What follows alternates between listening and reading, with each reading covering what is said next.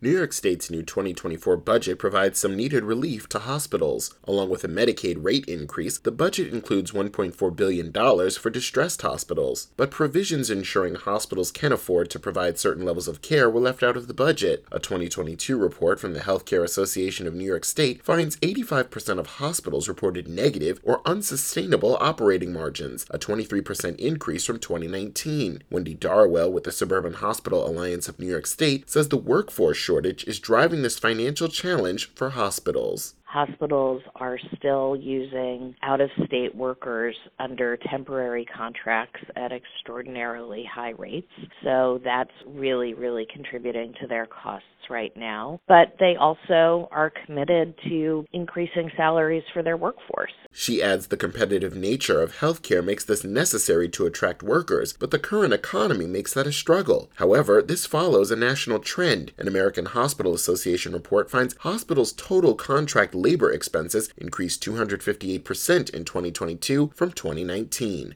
Outside of the state budget, Darwell notes there are federal initiatives and supports that could help. She says across the U.S., hospitals are robbing Peter to pay Paul to fill labor gaps. Darwell describes what the federal government can do to support a strong national workforce strategy. One of the ways in which the federal government can be of assistance is to free up visa slots to allow qualified foreign-trained medical workers to come to the United States. There are limitations on those visas, and hospitals are bumping up against them right now. But the state of New York is already taking steps beyond the budget process to build the healthcare workforce, specifically nurses. Governor Kathy Hochul recently signed legislation which permits nursing students to complete at least 1/3 of their clinical training in simulation experiences. I'm Edwin J. Vieira, New York News Connection. Find our 8 trust indicators to support transparency and accuracy at publicnewsservice.org.